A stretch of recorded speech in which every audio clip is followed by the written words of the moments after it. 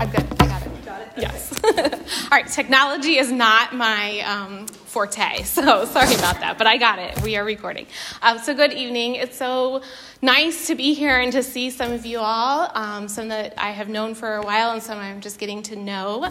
But one thing we have in common is that we've spent this time studying the book of Ezekiel together, and it's just such a privilege to be with you all and to learn from you and to study alongside and grow together. So it's something that is just, I don't know, I just love that God builds community for us like that. So over the last several weeks, we've sort of taken a magnifying glass and looked closely at the text. And this week, I would like to kind of zoom out and offer more of a bird's eye view of the things that we've been studying and learning about.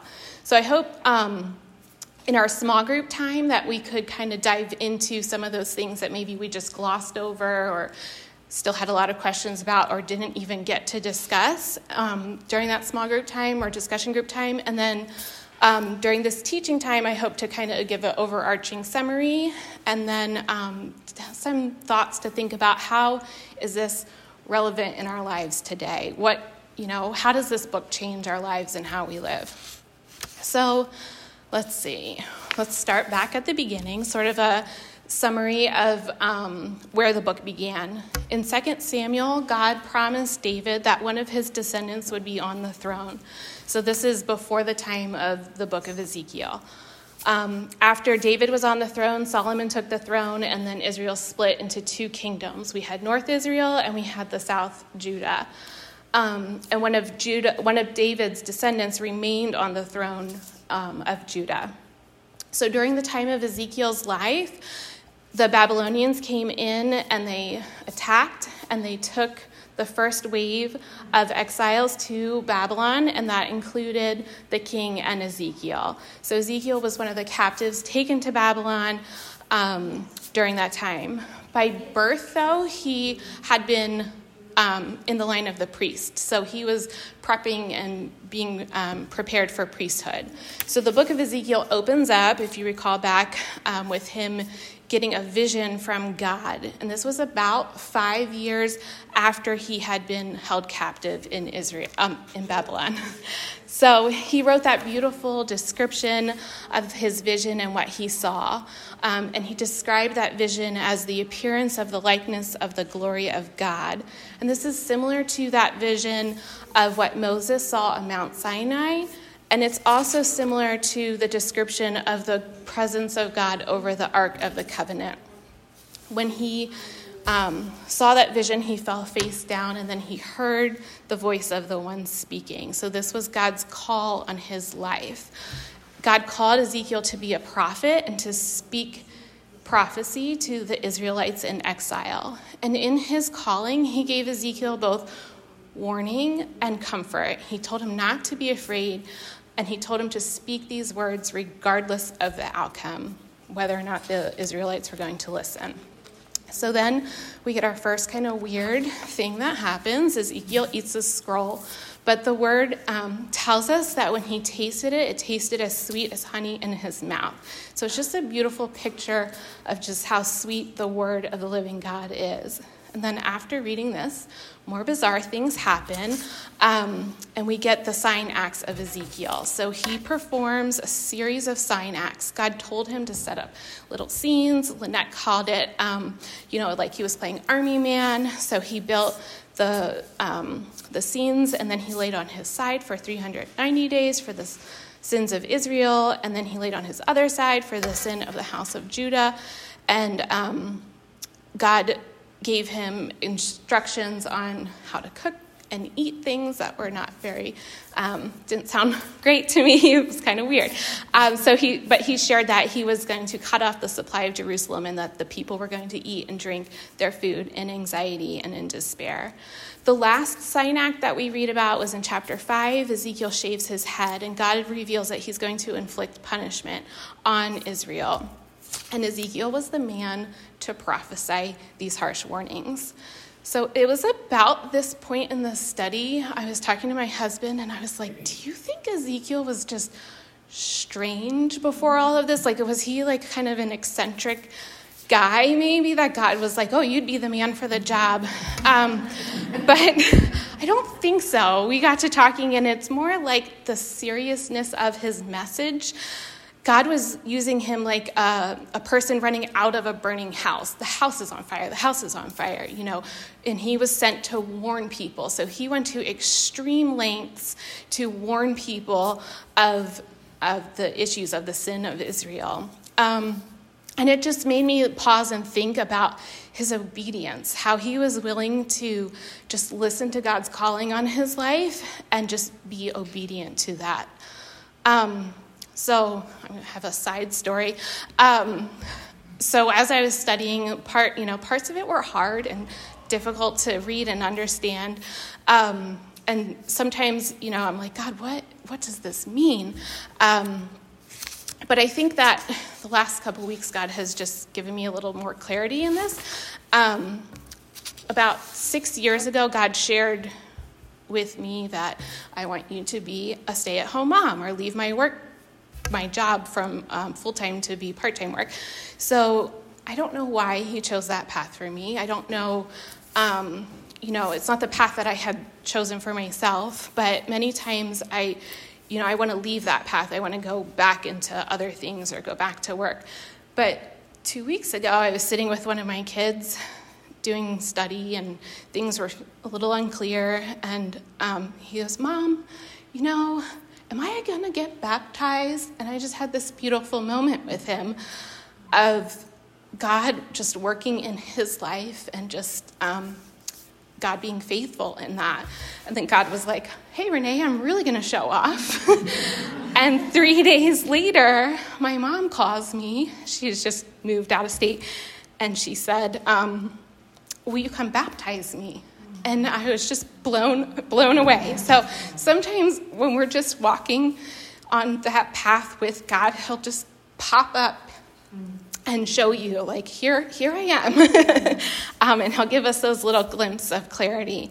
And, I was thinking, too, it was like, sometimes I want to feel like I'm working or doing things, but really it's God that is working, and it's God that is the one who is making all things new.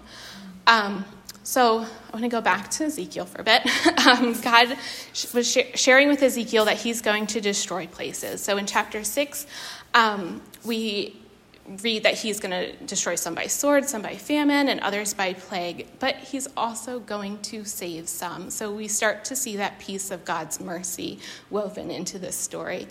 And we also hear that phrase again and again as we're reading, so that they will know that I am the Lord. So that is a very relevant piece of scripture in this book.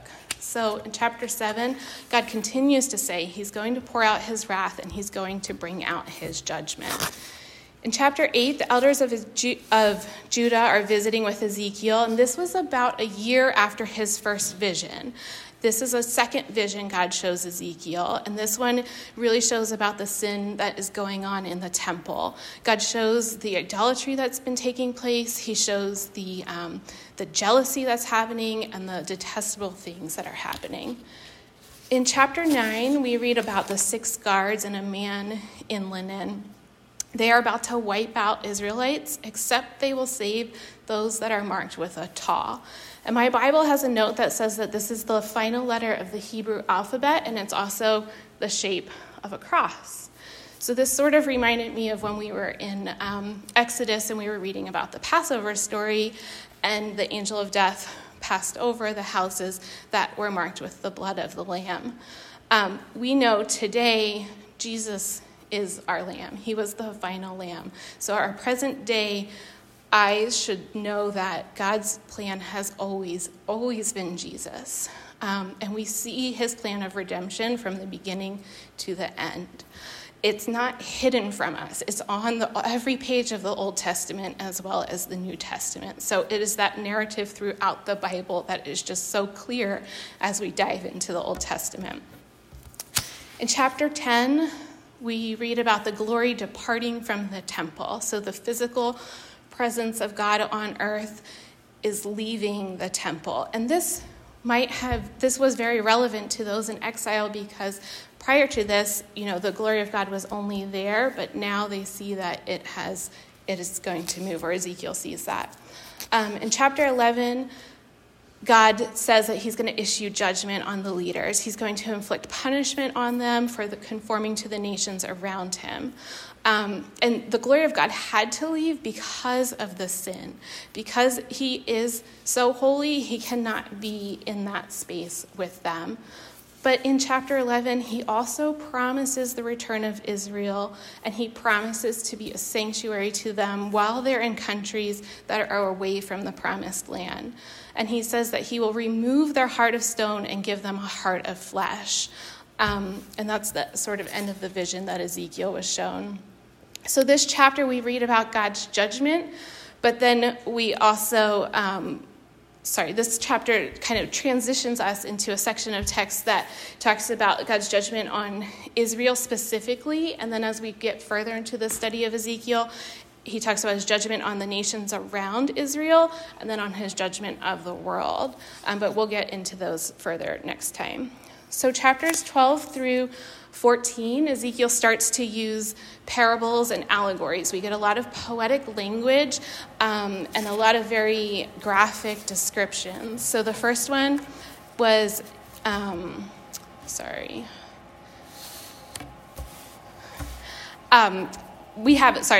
acting out another section. So he packs his bags and digs a hole, and this was, some of the captives thought they were heading back to Israel, but Ezekiel's showing them that the city is going to be stripped of its contents and laid to waste. And then God speaks out against the false prophets. So he talks about there was prophets in the land that were saying signs of peace, and they were sort of just whitewashing over all of the issues that were happening. So it is both speaking of their physical condition of the city, but also their spiritual condition. So they kind of were saying, everything's great, and we're whitewashing these walls. But then when a storm comes, the walls come tumbling down.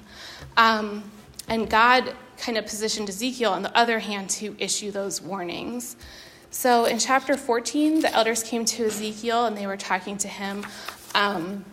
And God told Ezekiel what to say, and God says, tell them to repent, to turn away from their idols, to renounce those things that are detestable. And God also shares that the nation of Israel cannot escape his judgment. There is so much sin, there's so much idolatry going on, they cannot escape it. But if an individual will turn and repent, then that individual can be saved.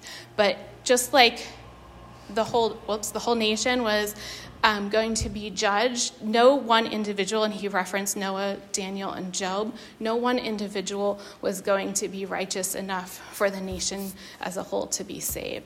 And then he shares that they would be consoled when they saw some of the survivors that were saved, because their conduct would be so detestable. They would know God's judgment was just, and it was not without a cause. All right, and then 15 through 18, God uses the parables, and I jumped ahead of myself when I was speaking, but this is where he's using the parables to speak to us. So he talks about a vine that is not useful, and God throws it into the fire.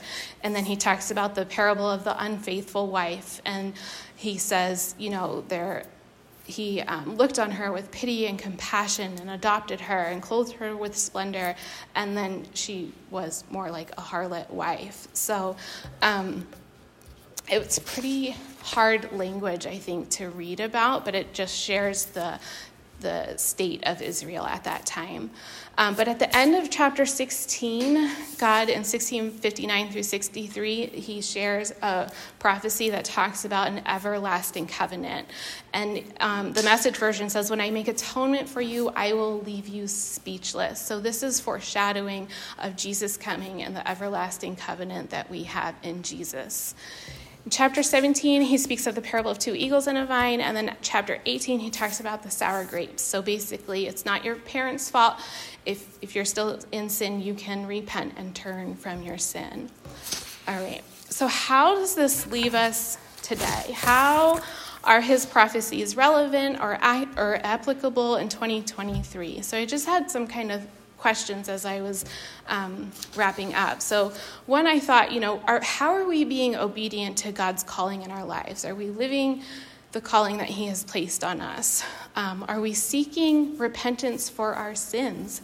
I think Tess did a really nice job leading us with Psalm 51 as a prayer that we can pray for forgiveness of our sins. And I just copied the first verse. It says, "Have mercy on me, O God, according to your steadfast love.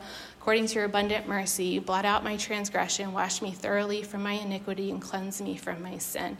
And we know he is faithful and just to forgive us, and he can separate our sins as far as the east is from the west. So are we going to him and repenting? Are we clinging to God, or are we chasing after our own idols? Are we just seeking him and seeking his face, or are we looking at what the world has to offer us? Our sin is serious and it has a serious consequence, but thank God we know the one who paid that consequence for us. And he paid the price that we could not pay. So we can come to God with a sincere and gracious heart. We know from reading this, God is just, God is holy, but he is also full of mercy. So this book might be convicting to us, but in John 3:17, we read, God did not send his son into the world to condemn us, but to save the world through him. So I think that is just an important piece to remember. I had a couple other Psalms that hopped into my head during my study, and the one is, "The Lord is my light and my salvation, whom shall I fear?" I know there's a lot of scary things that happen, some within our families, some the other faraway places, but the Lord is our stronghold, and we don't have to be afraid.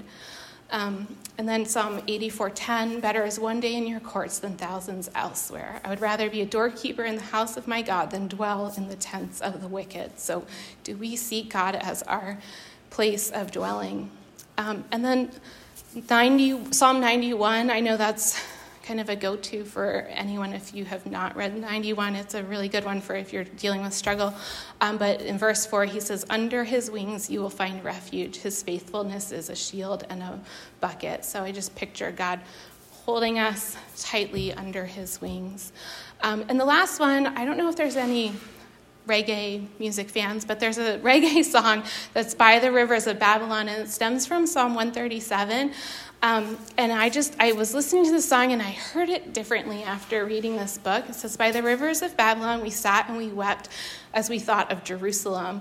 And I just thought, I wonder if those in exile, if they were weeping for their own grief, for kind of how maybe their own sinful nature, or were they weeping because they missed Jerusalem, or were they weeping because they remembered how bad and off track things kind of were? So I don't know the answer to that, but I just had more questions about that after reading this.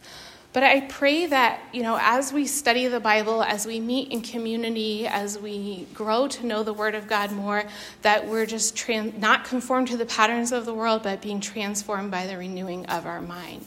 So that is my prayer for us tonight, and I hope that you all have excellent discussion, and I love being here on Tuesday nights with you all. So I'm going to pray.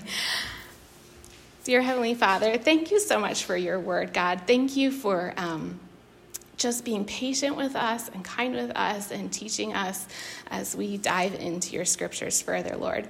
Thank you for all of the ladies that are here this evening, God. Thank you for those that have participated in this study, Lord.